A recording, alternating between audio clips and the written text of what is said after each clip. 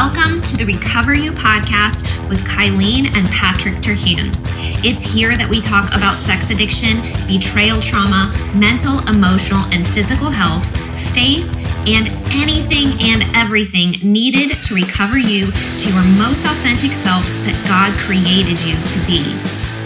Welcome everyone to another episode of Recover You. Today we are talking all things resources for betrayal recovery, addiction recovery, intimacy, and personal growth beyond. So that was a very nice introduction. Thank you.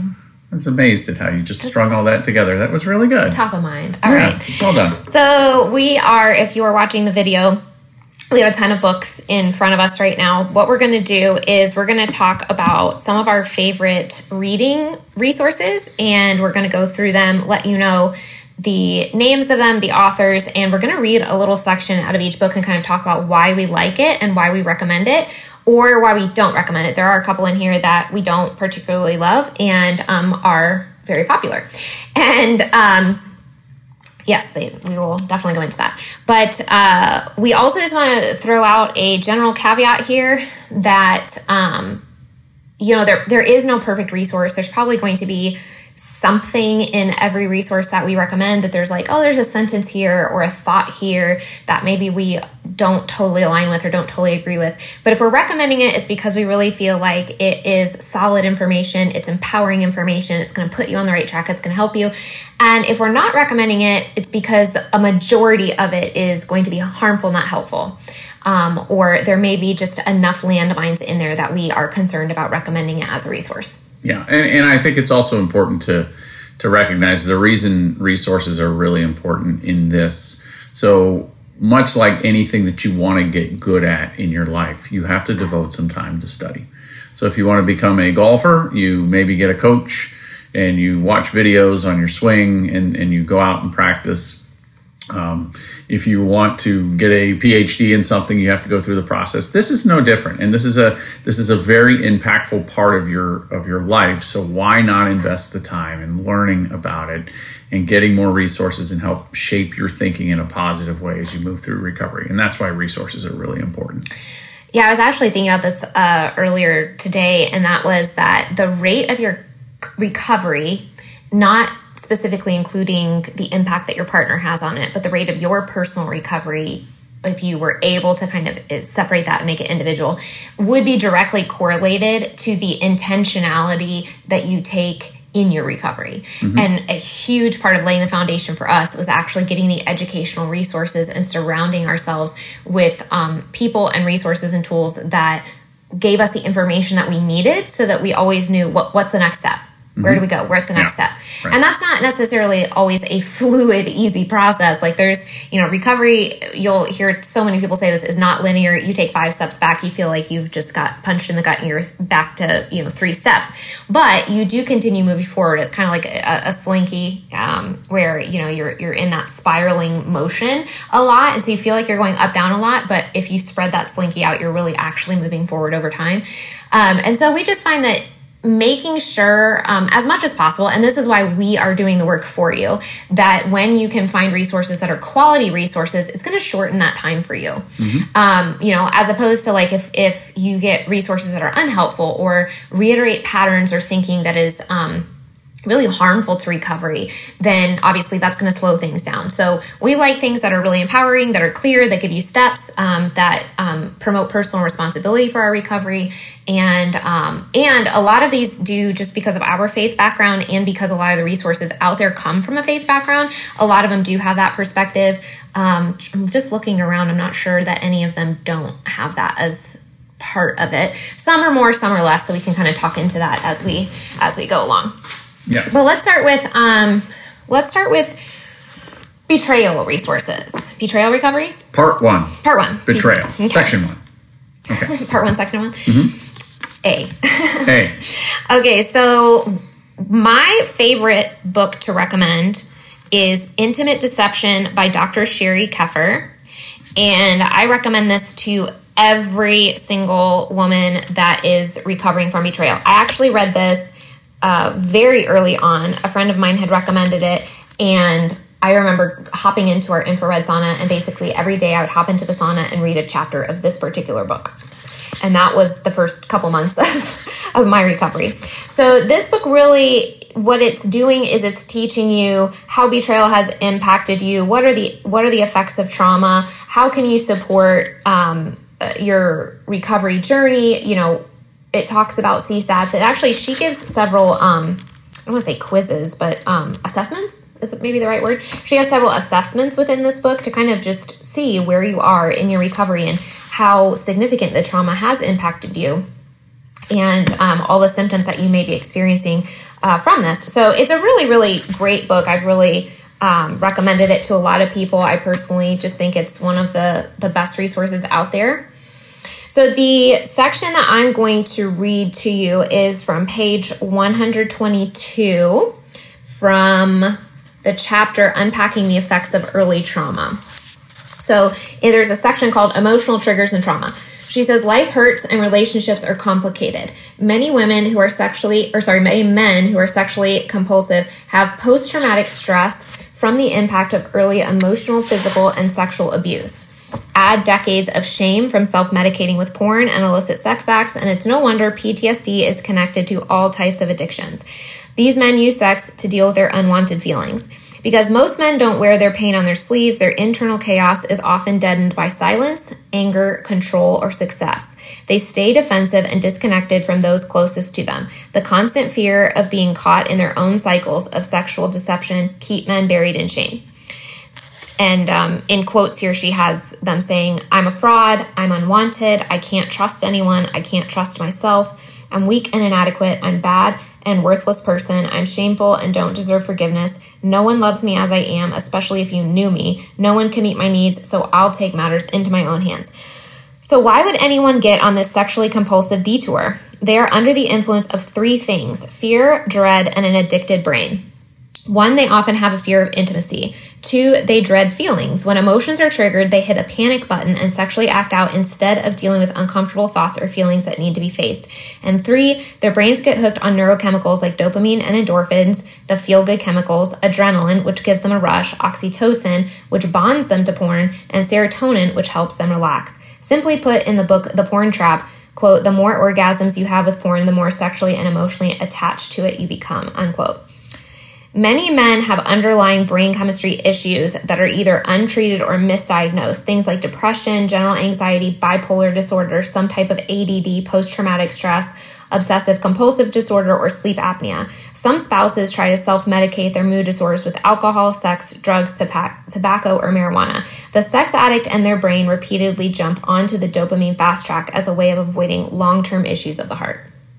So, I mean, that's just like one tiny little section of this book, and it's just packed with so much information. And I love talking about, you know, the underlying causes for addiction. I think that's so important. The thing that I say over and over and over and over and over to betrayed spouses is that second point of how addicts dread feelings. And that is, you know, if they are constantly relapsing, the question is why?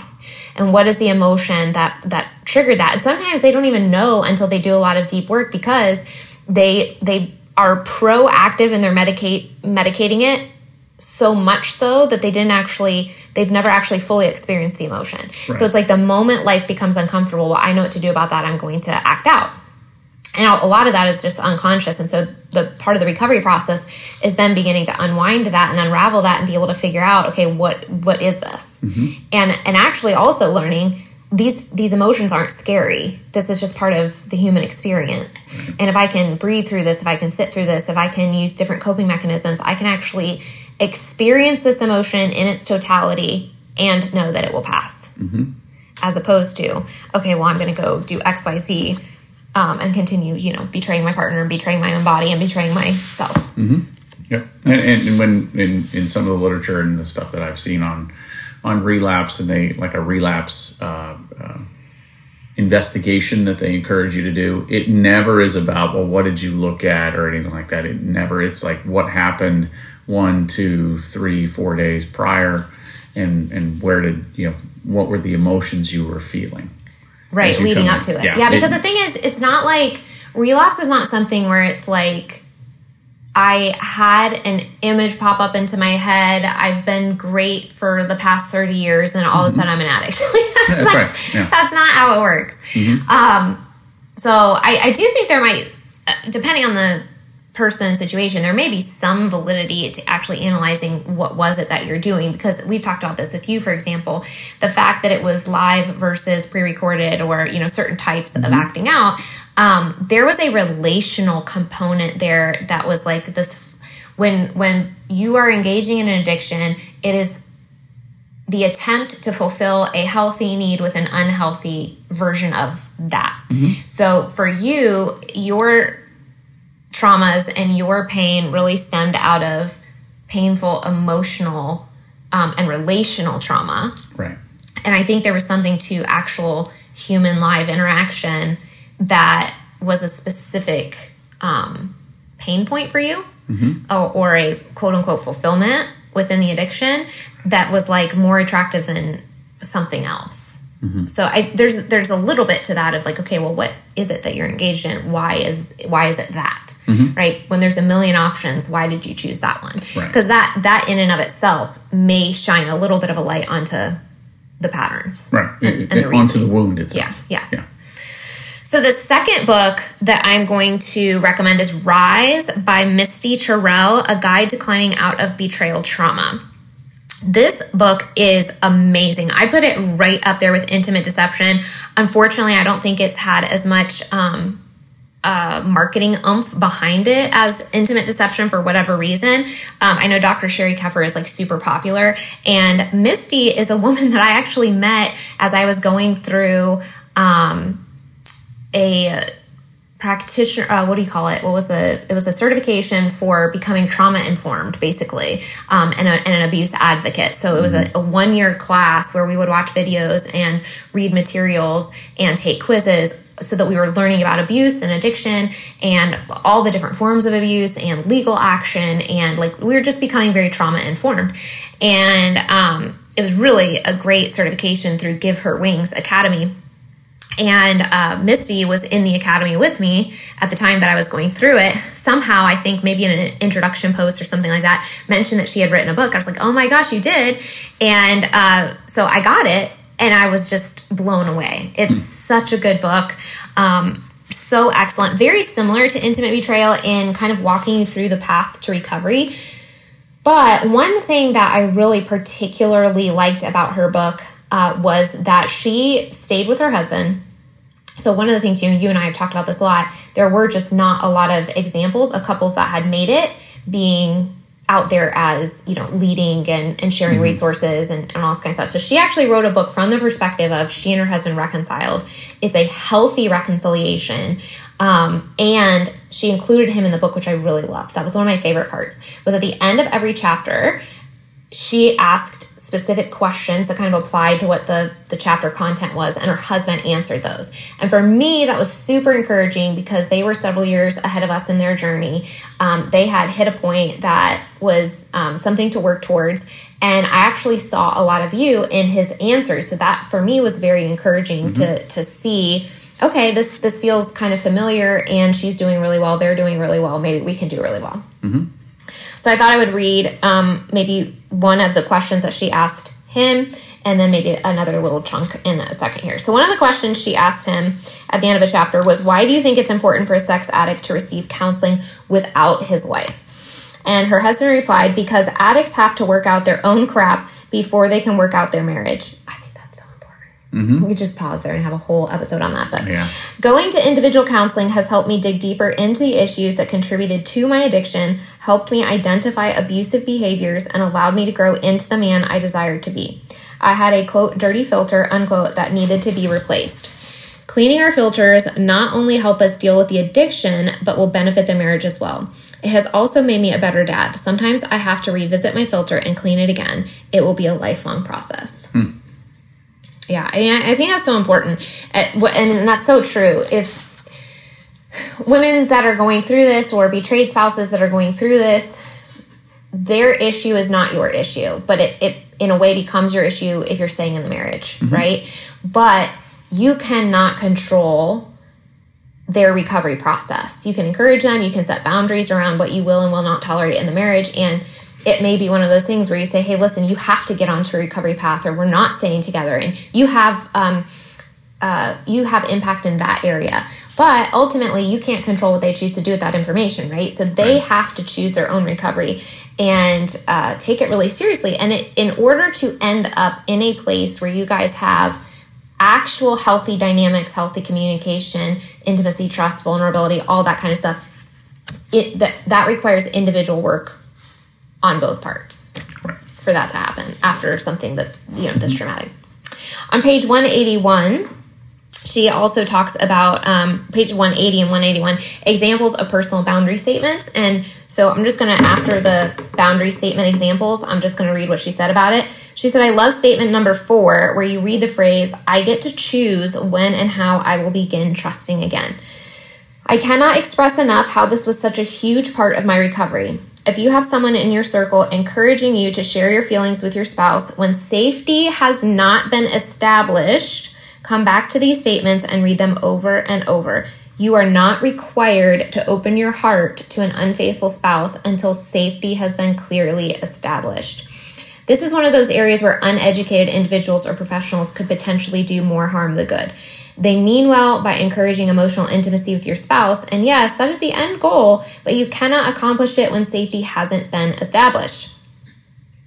Our spouses have quite a bit of maturing that needs to take place before this can happen, which leads us right into the next section of relational boundary statements, which she continues. Mm-hmm. But I think that's huge, because that's primarily the reason that we don't recommend quote unquote biblical counselors, or people that are not familiar with betrayal, people that are not familiar with trauma, people that are not familiar with actual addiction, because you're going to get horrible advice like, well, you need to have more sex with your partner, or you just need to trust each other more. Like, really? Have you forgiven him? Have you forgiven him? Right. Have you made a decision to stay committed to the relationship? Right. What relationship? Because the relationship that I was thinking I was in is not the relationship I was in. Right. Yeah. All right. So those are the 2 recommendations that I have for betrayal recovery. One caveat, like I said, I would just sort of let you know, because I did get feedback from this. I recommended this publicly on social media, and someone did make a comment. Rise is very, very, very spiritual. Like, she talks about her Christianity and her spirituality a lot. Yeah. So if you are not as comfortable with that, Intimate Deception has less, although she is a Christian, but I think it's more about the steps in the process. And Rise is as well, but it's very intertwined. The way she talks and the way she speaks and the way she thinks, it's very much in there. So just kind of to be aware of that. Yeah. So for recovery, those are my top 2. I love those. Why don't you talk about, or for recovery for betrayal, why don't you give us some options for the addiction? So I have a few here, but one of the things that I thought was really important when I went through it when I went through recovery is build, and you talked about it, like personal development things, build or go after things that teach you about the addiction itself and the process, but then also work on some things that teach you about your mindsets and things like that. So I'm not sure how much time you're going to give me on this. But so I'm going to, as we talk to some of them, you may hear a book and you're like, that has nothing to do with sexual addiction. But that's why, because it's about changing your mindset, shifting the way you view things. So the first one I have is Facing the Shadow by Patrick Carnes. And Patrick Carnes, once again, he's like the original CSAT, I guess you can say. I think he's the one that basically researched and created the idea of recovering from sex addiction, right? Like, he's the one that did all the foundational work for recovery. Absolutely. And he's done a lot of good work. His starting volume is Facing the Shadow, Starting Sexual and Relationship Recovery. And in it, which is really, really important, he lays out, because, they talk about recovery taking 2 to 5 years. And so you start to wonder, well, what does that mean? What does it mean when I'm done? And he actually does a nice job of developing 30 tasks that you need to complete in order to get into recovery. And so, like, here's the first 7. So if you've been discovered or you've decided that you're going to go down this process of healing, I'll read the first 7 to you. Break through denial, understand the nature of addictive illness, and that's what we're talking about, understanding the nature of addictive illness, surrender to the process, limit damage from behavior. So stop continuing down that behavior, establish sobriety, and sobriety is different than recovery, ensure physical integrity, and participate in a culture of support. Are his in order of like how that typically, I mean, generally speaking, are the 30 listed in? Yeah, I mean, some of them will happen concurrently and things like that. But yeah, there's early tasks in it. Right, because right there you said establishing sobriety, and that is like the first 3 months. Like, that is very behavioral. That is like shutting down the phones, working on, getting sober, getting into sobriety, stopping the actions, that's very like, yeah. But then later on, it is more of the emotional stuff. Right. So, Facing the Shadow walks you through exercises on dealing with those first 7 tasks. And then tasks 8 through 13, which are not in this book, but are in his book, Making Changes That Last, go through that again. Tasks 14 to 19 are in achieving balance in your life, the external tasks.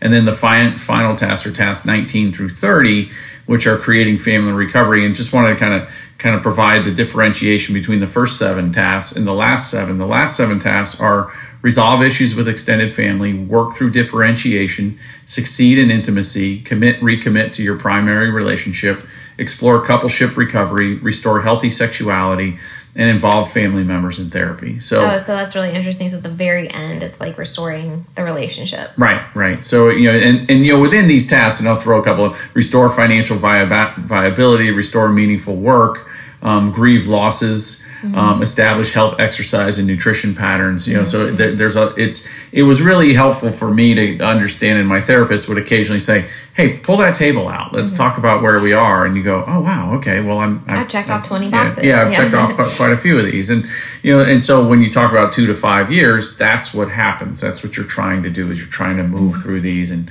get a check block, and not a superficial check block, but a deep check block on those. And Facing the Shadow is basically like a workbook that you progress through in tandem with therapy, right? Yes. Yeah. It can be therapy guided. So cool. Okay, so that's the first one. The next one is a little bit to what you were talking about, and it's Unwanted by Jay Stringer. And it's about how sexual brokenness reveals our way to healing. And the whole premise behind this whole book is what you were doing really is a window into how deeply wounded you are. And if you can find that linkage, then that will lead to a tremendous amount of healing for you. If you ignore that, then you're going to have to really come to grips with that. And so, one of the things that that he talks about, and I just kind of brought this up there, is through the book he explores 3 central tenets. One, we are born with dignity, and so I think what he's trying to do is, hey, we're born with dignity. We're not inherently shameful. We've been, no matter who we are, we're born with dignity, and you got to really believe that. The second one is honor and honesty, not blaming or minimizing. Both must be addressed within our family systems. And then the final one is our sexual brokenness is not random. So, that's where he's coming from is hey, what it is that you were involved in is the part of your woundedness. And so it's a really, really good book, and it really, I don't think it's been around too long, but it's really, and a lot of times guys don't want to go into that. Yeah. They don't want to talk about what they've done. They don't want to create that linkage. And you were talking about what I was addicted to. I think it's because of the nature of the addiction, I was in control of that, so therefore no one could hurt me, right? And so because I've been hurt in relationship and those types of things. You put yourself in a situation where you could communicate with women and they could only say nice things to you. Right. And logically, I understood the linkage between paying and, you know what I mean? Like I understood the linkage between paying for that. It was an economic transaction. Yeah, consciously, but subconsciously you were getting what you wanted out of it. Right. Yeah. Right. Yeah. Yep. I was just looking at when you read that, my brain was like, wait, what did you say for number 2? Honor and honesty, not blaming or minimizing. Both must be addressed within our family systems. Huge, because so many men, when women say, how do I know if I should stay with my partner? There is a fairly, from an outside perspective, easy way to tell if it's going to be healthy or not, if recovery is going to be possible. And that is there's a 4-step thing. So the first one is if they're taking full responsibility. The second one is if they take responsibility, but they have some sort of excuse, then you're getting into some wishy-washy. They might be able to get there, but just be on guard with that. The third one is when they are starting to blame you. That's getting into, this is less likely to actually end up in a healthy situation for a coupleship. And the last one is when they're just unempathetic, not taking any responsibility, and that's like very unsafe, like almost completely no chance of there's no heart in the recovery. Right. Yeah. And so what he's saying there is in that second point was not minimizing and not blaming. I mean, that's huge, because if you're doing any of that, your chance of recovering as a couple in a healthy way is very low. Yeah. The third book I want to talk through is called Pure Desire by Ted Roberts. So Ted Roberts is the guy who created the Conquer series that we talked about early on in our podcast series. And I think you explained this in a previous podcast, but he took all of Patrick Carnes' research and material for addiction recovery, blended it with biblical principles, and that's his platform. Yeah. So he writes this book, and there's chapters by him, there's chapters by his wife, there's chapters by another gentleman who has worked with it, and so there's a lot of really good. You hear a lot of the same stories that come out of the Conquer group, but it's just a really, really good book. There's a couple things I wanted to just read. So the fantasy of pornography corrodes the soul with the lie that sexual pleasure is immediately and easily available. We don't have to deal with the challenge of relating to another human being. Oh my gosh, I heard Jordan Peterson talking about pornography use the other day, and he basically said that it was like the pornography takes, how do you explain it? Basically, in real life, with real women, it takes effort. Absolutely. And there's discomfort there and a high potential of being rejected. We talked about that last night. Right? So like there's a high potential of, women say no to you. That's if right. You put yourself out there, and that's just life. Or it's not crazy magical every single time. Right. And in a healthy life, in a healthy world, you learn how to navigate that. You learn relating to people. You learn how to put yourself out there and be okay with rejection and all this kind of stuff. With pornography, men are essentially taught, I never have to be rejected, and I can get sexual release anyway. And it skews their perception of intimacy and what it actually takes to live a life interacting with other people in a healthy way. Right. And it takes down all the barriers, and then it really, men that look at pornography and deal with pornography end up with or start with, don't know, maybe both, intimacy issues. Right. Because they don't actually know how to be seen and how to see other people, because the primary focus is sexual outlet, not connection to another human being. And that's a huge issue with it. Well, and the other nice thing about the book is the church has, as a body, has not done a good job on sexual sin. And so one of my earliest memories is, and if you think about this and how this shapes a young Christian boy's perception of sexual sin. So one of my earliest memories was the church I went to, the worship pastor was having an affair with the piano player, right? So these things happen, right? It is. And there was a congregational meeting that the kids were asked to leave, and I asked my mom about it later. And basically what happened is they brought them up on stage and passed judgment on them, and they were both kicked out of the church, right? So as a little kid, and my mom told me what had happened, so as a little kid, what message do you think I received from that? Well, first of all, don't tell anybody what you're doing. Don't tell anybody what you're doing, right? And what's so interesting is, on one of your other podcasts, you talked about the hierarchy of sin.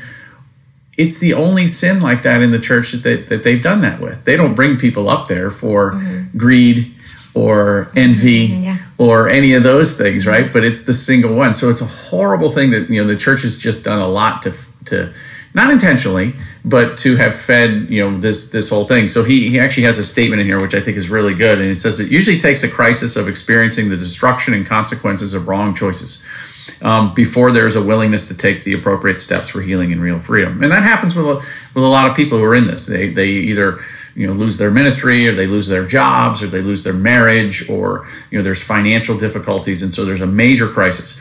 And it said it takes that crisis for them to. It takes that crisis before there's a willingness to take appropriate steps. So, like in my case, I was taking steps, right? But you could argue they weren't appropriate.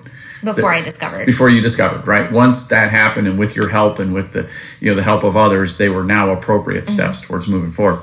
When our church began to deal openly with these issues without shaming people, they realized that this was a safe place to become honest with their sin and addictive behavior.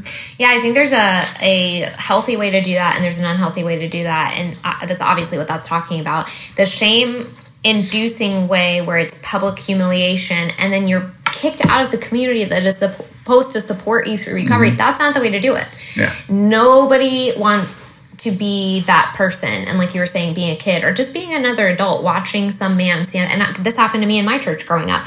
I, as a young child, saw a man stand up in front of church and say I had an affair, I cheated on my wife, and it's like, what is the point of that? It's the church version of the public stocks. Like, what is the point of that? It doesn't promote their healing. It doesn't help them actually get into recovery. It doesn't actually do anything to heal the relationship. All it does is shame them and make other people view them negatively. That's right. And maybe even like be afraid of them, right? But then there's another way of, hey, we're going to have appropriate boundaries. So for example, if you're in a leadership position in the church, you're not going to be a leadership position while you are in this struggle. That's right. And we are going to help you get through this. You stay in the community. We have resources set up for you. Maybe we have therapy scholarships set up for you. We have groups within the church set up for you, whatever that is. But we're not going to shy away from this. We're not going to shame you for it. It's no different than anything else. We're going to help you through it. We're going to love you through it. And then at the time at which you are living in freedom and recovery, which is what the church should actually be promoting, in total freedom and recovery, you are welcome back into any position that you're qualified for. And actually, if you think about it, somebody who goes through recovery and is really into recovery, the amount of help that they can bring to a lot of people in this whole thing is exponential. I think churches, like, they end up on one end of the spectrum though, right? Like, they're either all accepting and it's like there's no boundaries whatsoever. We're not going to kick people out. We're not going to boot them out of a leadership position. We're just going to be like, oh, porn, that's not that bad. Okay, well, come to my office if you need support with that, but we love you anyway. Or, what, you're looking at that? I am too, but I'm not going to tell anyone. I'm going to shame you in front of the church, right? Like, there's those, and it's somewhere in the middle of, hey, there are healthy boundaries. We don't want you, being the youth pastor while you're really struggling with a 7 times a week porn addiction and acting out, because that impacts your leadership quality, right? It impacts your ability to be present. It impacts the way you think about things, the way you view things, and the way you will communicate things. But that doesn't mean we don't love you. That doesn't mean we think you can't heal. That doesn't mean that, we want to throw you out to the wolves. Like, good luck with that out in the world, right? If there's no healing, then you're just, you're condemned to do it again. So it does actually bring up the next book, which is Safe by Nick Stumbo. So the book is Safe, S-A-F-E. And it's creating a culture of grace in a climate of shame. And that is one of the hosts of Pure Desire podcast, right? Right. He's the executive director of Pure Desire, and he's one of the co-hosts of the Pure Desire podcast. But I think this is, this first paragraph in chapter 4 is really good. He says, in this book, we're trying to discover how to become a safe place and safe people, where it's okay to not be okay. A place where we don't feel the pressure or the need to get all cleaned up and dressed up or to put on a happy face or a performance so that we can be accepted. And so, the book is great about, it's a really powerful book on really changing that dynamic that we just talked about. Well, he's cool because he was a pastor and then he jumped into being what was his title at Pure Desire? Executive director. I mean, basically, he more or less makes all the decisions there. And so he went from pastoring a church, but also dealing with his own pornography addiction and acting out and stuff like that, to actually leading an organization, stepping into an organization that helps with recovery. And so he does have a passion of, like, how do we get this into churches? How do we teach churches a culture of recovery in the healthiest way possible? So I love hearing him talk about that because I think he has such a healthy perspective on it. It's really cool. Yeah. So there's 2 more. One I'm not done with yet, but I want to talk about it. So the first, the one of them is Clean, and it's by a Doug Weiss, PhD, and it's a proven plan for men committed to sexual integrity. And I think what's really powerful about his book, and most of this book, is you talk about it openly. You just get it out there and talk about it. And he tells a story about how he keeps getting asked to come back and speak to a church. And so finally he asked the pastors, like, why do you keep asking me to come back? And the pastor asked the men in the group that have been there, they're like, hey, when's the last time you all either masturbated or looked at anything? And it was it was right after the last time that Doug had been there. So it's become part of their healing because they're hearing those principles. And so the whole point, behind this, is the book is called Clean, but it's they really he's a big proponent of, hey, you got to talk about it. You got to get it out there. You got to talk about it, and it's really powerful. Okay, and the last one, and then in as far as the sexuality pieces, and I'm not done reading it yet, but I'm about 3 chapters in, and it's really good. And it talks about reclaiming the definition of sex, of healthy sex. It's called Rethinking Sexuality. Thank you, by Julie Slattery, Slattery. Rethinking Sexuality, and it talks about the notion of sexual discipleship. So all the examples we gave in the church is they wouldn't talk about it, right? So who talks about sex? The pornography industry, TV, our society. Media. They're doing the sexual discipling. They don't talk about it. They just promote an unhealthy version of it. Yeah. Right. So imagine if, so that's where people are getting their quote unquote education, which is horrible. Right. So she's saying, hey, we can turn that around, and that's why people are so confused and with everything and so full of shame and things like that. There is a healthy definition of sexuality that Christ has given to us, and so she does a really just 3 chapters. She's really broken it down well. So cool. I would recommend you do that. Rethinking Sexuality. Oh, cool. Well, that will lead nicely into the other one. So the next segment. So we did betrayal recovery, addiction recovery, and so now we're kind of getting into healthy intimacy. So that one would be great to kind of piggyback onto The Great Sex Rescue by Sheila Gregoire. So we've mentioned it several times already, so I'm not going to pull up the same chart that we've talked about. But the subtitle here is The Lies You've Been Taught and How to Recover What God Intended. So it's basically like all the purity culture and the lies about sexuality in the church and what healthy sexuality actually does look like. And so she's kind of busting through all of those myths and creating the reality of what it should be. And so she is amazing. She has really, I think, led the way in terms of talking about the negative impact in purity culture and all that kind of stuff. The messaging that's harmful. Yeah. And so I'm just going to read a little segment from The Great Sex Rescue here. Many women live in sexless marriages because the husband prefers pornography, or he's used porn so much for so long that he suffers from erectile dysfunction, premature ejaculation, or delayed ejaculation, all of which increase with porn use. Without the stimulation of pornography and masturbation, many men are unable to maintain an erection or reach climax. Other men have so trained their bodies to react to sexual stimulation quickly that they have no ability to last very long. And yet, the Christian resources we reviewed rarely mention it in conjunction with porn. Perhaps it is because they were written before the research on this was conducted. Large-scale studies on porn use and erectile dysfunction did not appear until after 2006, when porn sites and high-speed internet became more widespread. Many best-selling evangelical books then have passed their best before date because they were written too long ago. Listen to these letters from women for whom the simply have more sex solution feels like a slap in the face. I'm not going to read those. So basically the church, sometimes will say, that's the answer. You need to have more sex. So how the church's teaching on porn can affect a couple. Let's follow the marriage of Jared and Melissa, a composite of so many couples we've heard from. As is the case for many millennials, the prevalence of internet porn when Jared was growing up meant that by the time he got married, he had already been using porn for 12 years. When he's getting married, Jared believes, finally, I'll be able to get over this because surely sex is going to make it so much easier to quit. And that's super common. The idea of that is super common. Yep. And during the honeymoon stage, his struggle indeed subsides, but all too soon, what was new and exciting starts to become routine. They stop having sex as frequently. She gets pregnant. He starts taking on more responsibilities at work. They spend less time together. He finds himself alone late at night while his wife sleeps. In his boredom and the stress of everyday life, he reverts back to what has been his habit for most of his life. He immediately feels ashamed, but that quickly turns to defensive anger. Jared finds that on days when he has sex, he doesn't feel the need to look at porn as much, and soon the days when they don't have sex begin to feel like Melissa is personally attacking him. She has the key to his struggle and refuses to give it to him. She doesn't even need to have sex. A simple hand job will do, but Melissa doesn't seem to care.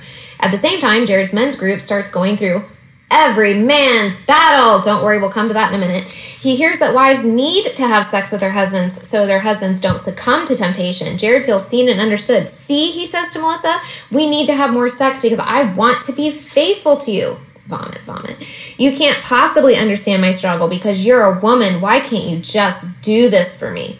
Melissa feels like she's been... It's horrible. I hate this stuff. Melissa feels like she's been punched in the gut. She's pregnant, working full-time, keeping house, and she's still not enough for him. Now, every time they have sex and all she can picture is her husband watching porn. Sex is fast, quick, and to the point. Even when he wants to try something for her, she can't stomach it because she wonders if he learned it from porn.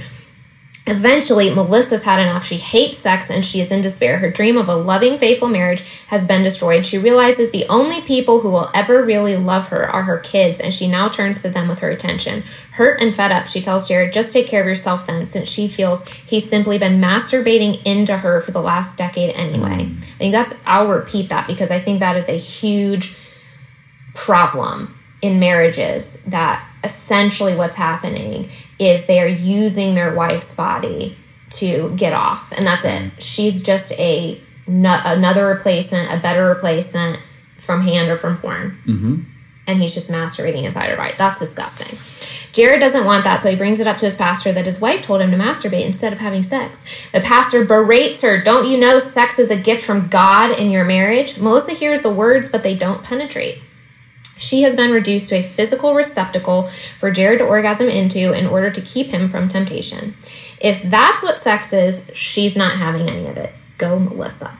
Jared has systematically destroyed his wife's libido by allowing his porn addiction to infiltrate his marriage, all in the attempt to keep it out of it. We doubt that Jared and Melissa's experience is what those writing the books and articles intended, but this is what we have heard over and over from both men and women. This is what we saw in our surveys. This is the result of telling women without sex he'll watch porn, and telling men you need her to be your methadone. How would Jared and Melissa's story have been different if instead of expecting Melissa to cure his problem, Jared took responsibility himself? You don't build a great sex life by telling a woman that unless she becomes wholly available to her husband in such a vulnerable way, he will betray her by turning to pornography. Wow. Yeah, I want to vomit like 10 times reading that. I know. And by the way, the go Melissa, that was you putting it in. Go Melissa. Yeah, that was you. That's not in the... Because it said if that's what sex is, she's not having it. Go Melissa. Yeah. Yeah. But that's the thing. Women need to have, a high standard. But the thing is, they're taught in society that they can't. That's just how men are. Yeah. Boys will be boys. Right. Your body is there to please him. It's not for you. Right. And even, and we just briefly mentioned this, but church culture teaches you that, right? Like it does. It's incredibly disgusting. So a couple things that were mentioned in here, we will get to it. They are in another book where a lot of this garbage is promoted. But this book, The Great Sex Rescue, they call out this garbage and they teach a better way, and they talk about what sexuality should look like, and it just busts the myth of, if you were raised in purity culture, if you've heard these lies, if you've heard these myths, what is it actually, and what should it be? It's a great book, and I use some. We talked about the graphs, but I use some of those graphs in the groups as well, because her work is very empowering for the guys too. Because guys need to hear positive messages. Yeah. The ones that are really interested in healing. Actually, everybody needs to have a positive message, but the ones that are really interested in healing need to understand that, hey, there's a path out. All right, why don't you give us some options for personal development? Okay, so I have 4, and the first one I'm going to talk about I actually don't have here on the desk, but it's one of my favorite books of all time. And the book is actually called Extreme Ownership by Jocko Willink. So let's talk about this because this you read it before. Yeah. So I read this when I was in my habit, and so it shows you the book is really, and he was an ex-Navy SEAL, and he served in Iraq, and he commanded in Iraq. It's just a really kind of powerful guy. If you ever get a chance, he's out there on social media. His name is Jocko Willink, but the book basically says, hey, if you're having a hard time communicating with people, then you need to kind of reapproach things like it's always up to you. Stop being a victim, essentially, is the message of the book. And so when I was in major denial in the seat of my addiction, I read that book, and it helped me at work, and it helped me in a lot of different areas. I mean, it really was a helpful book. But I think the wrong message it sent was, hey, you've got this addiction, figure it out on your own. And so I think... No. That's the message you interpreted. I don't think that's actually the message. No, it's not the message he sent. Yeah. That's the message that I received, right? When you were cloaking it in shame and all of that stuff, that's the message that I received. Right. When I was discovered and entered into the recovery work, I think that message was paramount to helping me not do my best not to gaslight, do my best not to take full responsibility for the consequences of what had happened. And it'd be interesting to ask you that question, along those lines, but it became much more meaningful in the context of a reduction in shame, an increase in honesty, and that sort of thing. So I always recommend people read that book, Extreme Ownership. Yeah, and I think based on what you just said, make sure that you're interpreting it with the lens of, yes, personal responsibility, but personal responsibility does not mean not asking for help. Right. Yeah. So whether that's you're in the addiction right now or you're moving through recovery right now and you need to communicate to your partner or whatever it is, part of taking personal responsibility is actually having the guts to ask people for help when you need it. Right. And so maybe just because of the way that he communicates in the book and the stories he tells, maybe that isn't communicated, or maybe that just isn't what you had interpreted. But just for the purposes of today, that book is a great resource for saying, hey, I'm responsible for my life. I'm responsible for the choices I make. If I want something to change, it's up to me to do it. And we're just going to put that caveat on there that during recovery, that requires community. Absolutely. So I think that's a great book, and I think for anything you do, it should always be something. It's a must-read for me. For anybody who's in leadership positions or anything like that, it's a must-read. The next book is Ordering Your Private World by Gordon MacDonald, and this was actually a book that was given to me by the one pastor of our church, shortly after this happened, and it was a really great resource. And is it about pornography? Well, a little bit, but it really kind of goes into like getting your private life in. So it talks about developing a journaling habit and developing a devotional habit. And so this is actually a pretty good comment here. So when the inner garden is under cultivation and God's Spirit is present, harvests are regular events. The fruits, things like courage, hope, love, endurance, joy, and lots of peace. Unusual capacities for self-control and the ability to discern evil and to ferret out truth are also reaped. So think about that. When your inner garden is under cultivation, and he really goes through how, what are his recommendations on doing things like that. So it's a really safe book. What was the book where it had like the 4 quadrants of you? Do you remember the name of that? Because that was a really good one, I think, that you really liked too. But it was like taking those 4 quadrants of your life, and there was like spiritual and... You don't remember? Do you know what I'm talking about? I do not. Okay, never mind. Ignore that. Scratch that. Yeah, scratch that. The next book is Man's Search for Meaning by Viktor Frankl. It is a wonderful book, and I know it's used by a lot, but it's a little bit like the extreme ownership thing. It was written by a Holocaust survivor. He lost his wife in the Holocaust. He lost his the rest of his family in the Holocaust.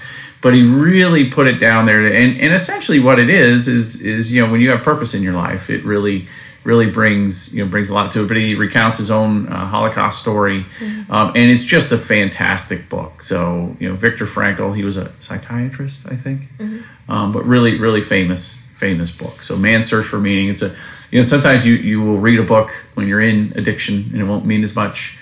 And then when you're going through the crisis, you read it again, and it really brings out a lot for you. Yeah, these are more personal development and mentality books and stuff like that to kind of learn how to grow mentally and spiritually. And so just keeping in mind, like with the timeline of recovery, we highly recommend that when you're in the first phase of establishing safety and getting the education, that you're putting your primary focus towards the resources in the previous episode, like the things that are actually going to give you the tools and resources to establish recovery, and getting into therapy and group and all these things that you're going to start working on your emotions.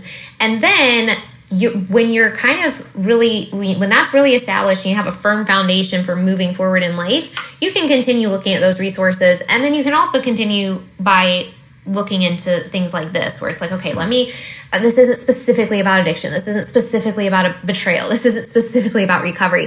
But this is something that's going to help me grow my mindset. It's going to help me look at things from a different perspective. Right. It's going to help me learn about different philosophies and ideas and those types of things. I think that's really, really important. We just want to make sure that, it would be concerning to me if somebody was, coming into a betrayal support group and said, well, the primary book that my husband is reading right now as a part of his addiction recovery is this book, and it's a self-growth book, right? Personal development book versus like an actual addiction recovery book. Like, I think it's really, the timing is going to be important, but there's value for all of it. Right. Yeah. And this is a great, of course, remember his perspective is from being in a concentration camp. So this phrase, or this passage is pretty good. The prisoner who had lost faith in the future, his future, was doomed. With his loss of belief in the future, he also lost his spiritual hold. He let himself decline and became subject to mental and physical decay. So I think that speaks about the power of hope in our psyche, impacting our physical ability to have resiliency in life. So that goes into everything that we talk about with recovery. That is, you have to have an empowering mindset. Right. Because if you don't have hope, if you believe wholeheartedly, going back to our last episode, with the idea of every man's battle, if you believe wholeheartedly that this is just something that I'm going to deal with, I'm an addict, and or on the betrayal side, right? Like, well, I'm never going to recover. My marriage is always going to be subpar. I'm never going to be beautiful enough. I'm never going to have enough self-confidence. Well, you essentially will live into the deepest beliefs that you have. Right. Because your mind will not allow you to accomplish something you don't believe is possible. So if you are living into hope and a vision of the future, and you believe that there is something else out there, you will find and move towards that as a reality. Right. And so that's where these resources come in so powerfully, because it's like, let's get exposed to different ideas. Let's get exposed to different realities with people who have different experiences than mine, who have accomplished amazing things. Let me convince my subconscious that this is possible and that I can move towards a life that I want. Yep. Absolutely. And I think all of these books help you do that. You understand the addiction, and then you start to reframe your whole life, under that the belief that you were an addict, and understanding why you were there, and how do you move forward. So, the last book that I would recommend is Winning the War in Your Mind by Craig Groeschel. So Craig Groeschel he's a mega pastor, actually, of Life Church, which is, I believe, out of Oklahoma. But his church created the YouVersion Bible app. So, did it really? Yeah. Wow. And he's just a great guy. He does a leadership podcast, and if you're into leadership, I would recommend you listen to that as well. But he actually struggled with pornography as well, and he talks about it. He talks about it openly, and so it's just a really, it talks about seeking truth, reframing, all of those things, but it's just a really relevant book. So Winning the War in Your Mind by, and basically it's Winning the War in Your Mind, change your thinking, change your life. So those are mine. Awesome. Well, mine are pretty short, actually. Both of them are from... That's because you're developed. You're self-developed. No, I spent a lot of my reading time reading the betrayal recovery books. And, when I was a kid, I used to read a lot. But as an adult, I really haven't. And so I listen to a lot of podcasts. So maybe that'll be kind of what I wrap up with for my resources, are some really amazing podcasts. Yeah. But I listen to a ton of podcasts. But these are actually two books by Joyce Meyer. And one is called Battlefield of the Mind, and one is called The Mind Connection. And both are the idea that when you struggle with your thoughts and with your mind and the way you perceive the world, and I actually read the first, which one was it? The Mind Connection, maybe? First, back in 2015 or 16, the first time I experienced intrusive thoughts, and they were really terrifying to me, and they were on loop, and I just really didn't know what to do, and they really scared me. And reading her book really helped me, because it made me feel like I could take control of that. And so a lot of it is a lot of these books, the way she kind of thinks about things is basically that you can absolutely take control of your thoughts and your mind.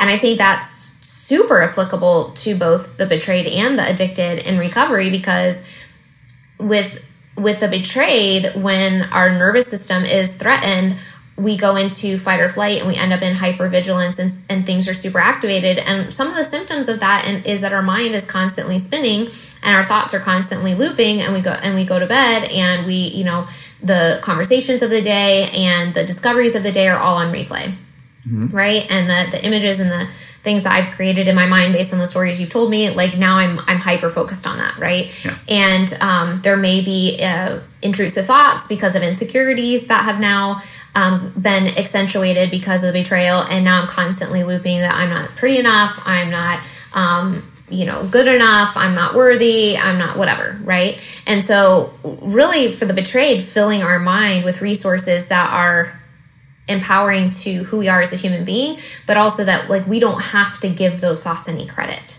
And of course for the addicted, you never really struggled with this, but I think a lot of addicts do, and that is the intrusive thoughts of the addiction, images that pop up and things like that. And so having tools and resources and even just the belief, I think the belief itself is so powerful that this isn't the way I have to live. I don't have to give any credibility to this thought. This thought is not who I am. That's a really important one. Yeah. This thought is not who I am.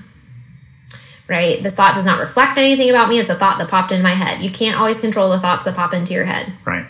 But you can choose to pattern interrupt. You can choose what value you give the thought. I think that's really important. Yeah. And so you predetermine, all right, these are the things that are, typically pop up for me, or these are the things that I struggle with. I'm not going to give that any value. I'm just not. I'm not going to give it any weight.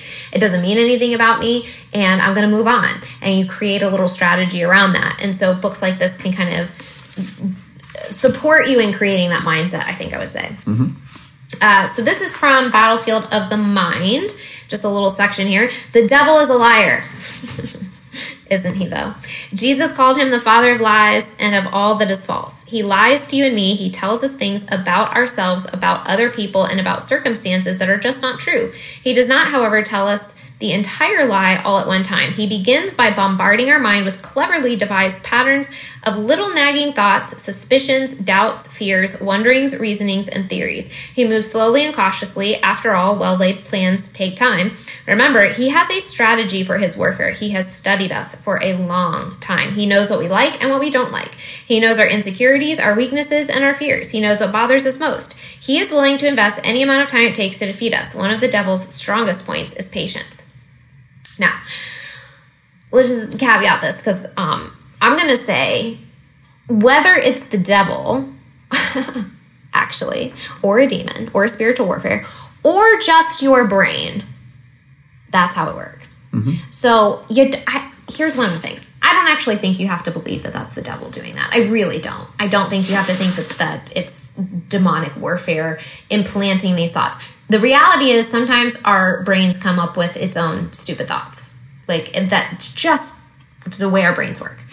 And it will come up with things that we are insecure about, we are fearful of, we are scared of, we don't want to think, all this kind of stuff. Like sometimes you'll be driving down the road and just visualize, driving right off the cliff. Right? Your brain comes up with like worst case scenarios. Like there's reasons that it does that, but we're not going to talk about that today. So again, the idea is these are patterns that happen and you can learn how to interrupt them and viewing them however you need to view them. Because I think for some people thinking, oh, this is spiritual warfare is empowering because then they can go, well, I have God, I have the Holy Spirit, I have scripture, I can beat this, and it gives them a lot of confidence. For other people, the idea of spiritual warfare and this being a demon whispering in their ear may throw them into a spiral of fear, right? And that may be incredibly disempowering for them. So to just understand, like, hey, my brain comes up with these, they have no value. Either way, the reality is the way you respond to it is the way you have control over it. So whether it's the devil or whether it's your brain, doesn't really matter. Right. If you don't give it any value, it has no power over you. Right. And that is the most empowering thing. If you say, this means nothing about me, I know who I am, this thought does nothing to me, it doesn't stress me out, it doesn't cause me to do any behavior, I'm in control of my actions, this means nothing. It means absolutely nothing. Well, that's comforting to you if it's your brain. And if it's the devil, he learns very quickly that you're not going to do anything about it. I know the one thing I heard, relative to that was very empowering to me was, well, we've already won. And so like, oh my gosh, I'm being tempted. Like, well, no, we've already won.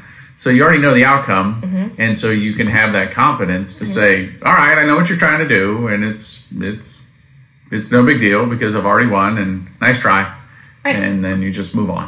Well, and that's the reality. If it is spiritual warfare, like in my mind, it doesn't really matter because if it is spiritual warfare, all the devil needs to see is that it doesn't have an impact on you for that to end. Right. You hold the line long enough, you demonstrate that it does nothing to your nervous system, it doesn't stress you out. Right. You're not going to take action in it, you're not going to fold, then it goes away.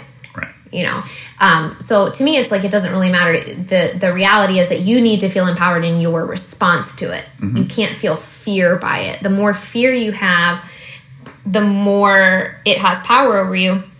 And just psychologically on a brain level, the more fear you have, the more it loops in your brain and causes the exact opposite effect of what we want to happen. Yeah. So as soon as you take the power out of the thought, it diminishes and can go away. Yeah. And I think that's what's been very helpful for me. You know, because we're humans. We have like these random things pop in. We have fears and anxieties and all kinds of stuff, and sometimes we're not well fed. Well, and it'll create a chemical thing or whatever. And let me just tell you, for anybody listening, if you have the most random thought that pops up into your head and you think I'm a horrible human being, who would ever think that thought? Let me tell you, millions of other people have had that thought. That's right. Yeah. Okay, like I don't care how scary it is, I don't care how weird it is, people have weird thoughts. It just pops up, it doesn't mean anything bad about you. What makes a difference is what you do with it. Absolutely. Yeah. 100% of the time. Right. And what meaning you give to that thought. Okay, so in the mind connection, which is another variation on the theme that she wrote about the same stuff, she talks about this a little bit too, about the power of our thoughts. So I will even go so far as to say that I believe people can feel the impact of our thoughts even though they don't know exactly what we are thinking. 100%. You walk into a room, you feel a vibe, right? I believe that.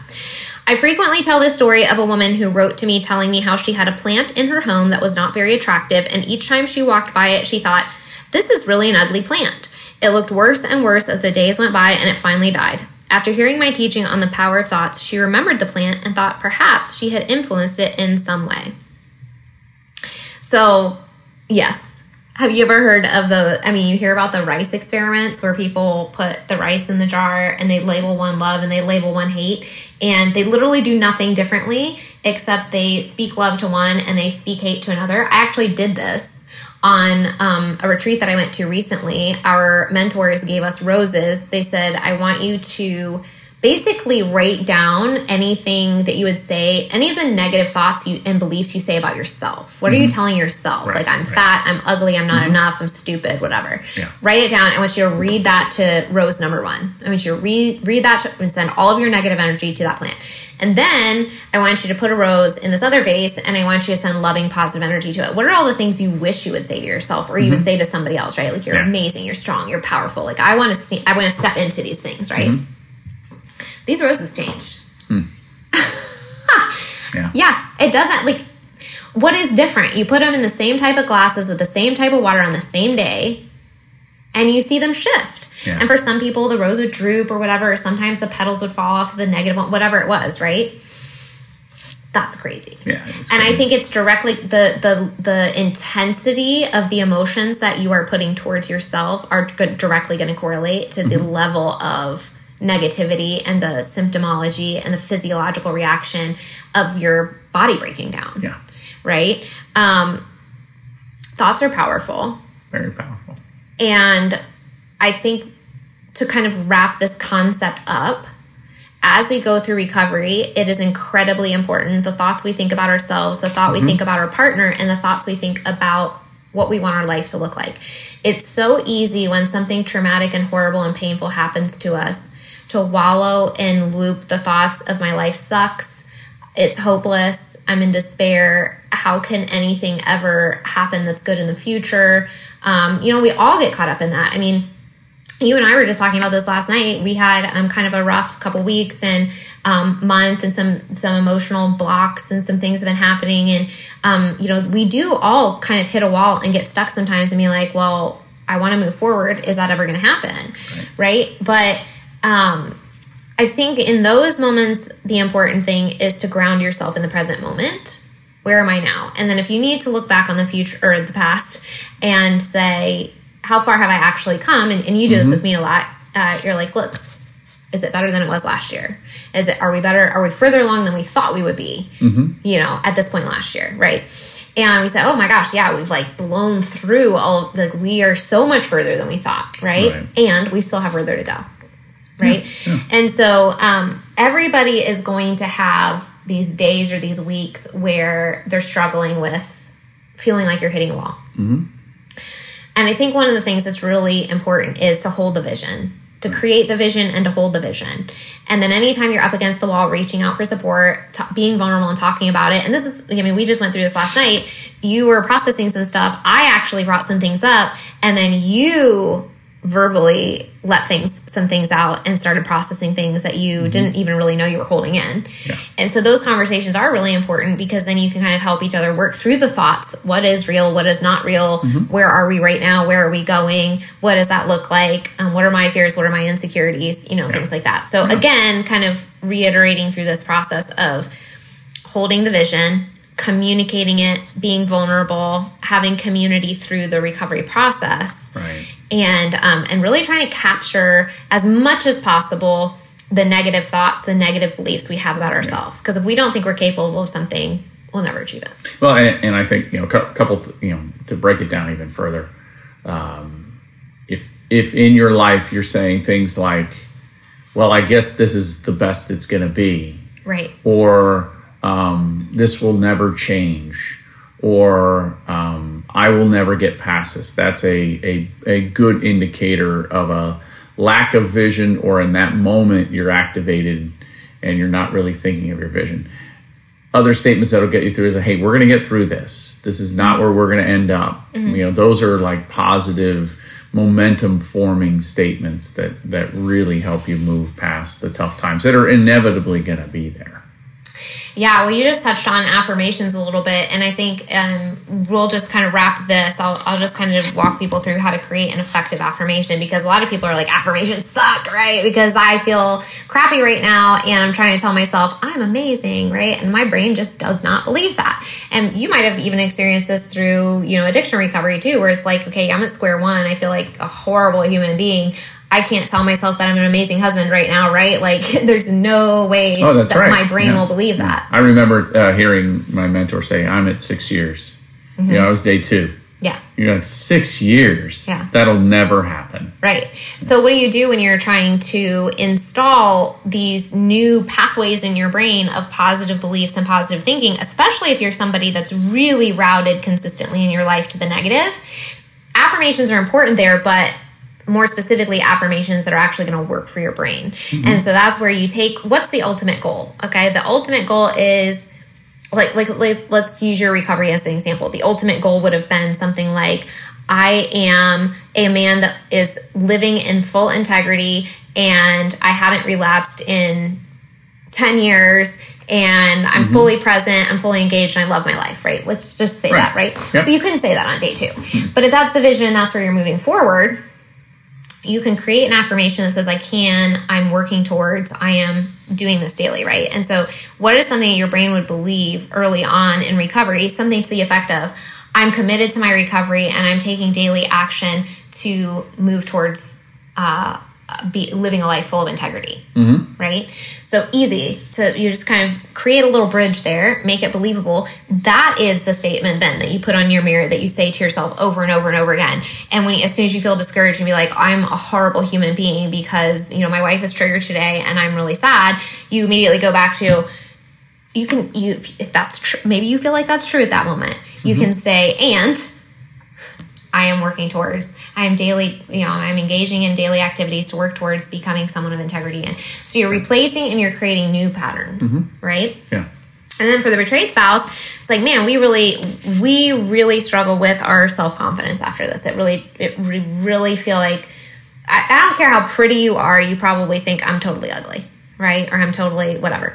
So we want to get back to the point where we feel confident in our bodies, right? So the idea there would be that at the end of recovery, we go, I'm an amazing, beautiful, confident, strong human being who is living a life that I'm totally happy with. Oh my gosh, week 1, are you freaking kidding me? No way I'm going to believe that, right? But what can I say early on in recovery? Something to the effect of, I'm making daily choices to work towards becoming a strong, confident individual. and today I am XYZ, right? Something to that effect, right? So you take the goal, you create a bridge, you create a believable statement that your mind will accept, and you begin to repeat that over and over and over and over again, bringing that into your reality so that then you can be, 3 months later, reassess, build a new one. What's the next step? Eventually you'll get to that place where you can go, I am amazing, I am strong, I am confident, look at this, I'm a badass, like all this stuff that I've done, right? But you can't do that on day one, right? So that's just something I think with all of this personal development, self-growth, mindset work, all that kind of stuff. Right. Yes, affirmations, but do them in a way that works for you. And I think, nothing happens by accident. Nothing happens just by poofing into the air. Everything that you do that is creative has an intentionality behind it. And that's what you're kind of going through is like, hey, you got to do this. And like culture creation in an organization, it doesn't come around accidentally. It's actually intentional. And so with all of these things, your own recovery, moving through the hard times that may come, you have to move with an intention, and it's going to help you move through that. And all of this self-development stuff helps you working with coaches and all of these different things. It's really powerful in that direction. Well, this wasn't planned, but you mentioned coaches. So speaking of, for betrayed spouses who need support and one-on-one coaching, I do offer that. And so there are some links in the show notes. You can book a call. We can see if working together is a good fit. But this is kind of the work that we do. Once we've established the foundation of safety in the relationship and you have boundaries and you feel safe in your relationship moving forward, working together in the Phoenix transformation process that I guide women through, this is what we do. We really work on the mindset. We really work on the subconscious mind. We work in busting the self-limiting beliefs that I'm not worthy, I'm not enough, all these kinds of things. We actually process recurring triggers and looping thoughts and all this kind of stuff. If you have conflict in your life, part of me wants this, part of me wants this, or I want to move forward, but I'm really feeling stuck. We integrate those parts and which helps your body and your mind make decisions feeling more confident in those. So that is the work that I do with my clients. If you're interested, click the link below. But even if it's not me, we always are going to encourage anyone on the recovery journey, please work with a professional, because this stuff is not easy to do on your own. And we really do believe that healing comes from working with people that you trust and diving into a community of people that can understand you. Thank you so much for listening. If you found this podcast interesting or helpful, it would mean so much if you leave a 5-star review or post a screenshot and share on social media. We are on a mission to share the message of recovery, and you can help get the word out. If you know a friend who could use this podcast, please share it.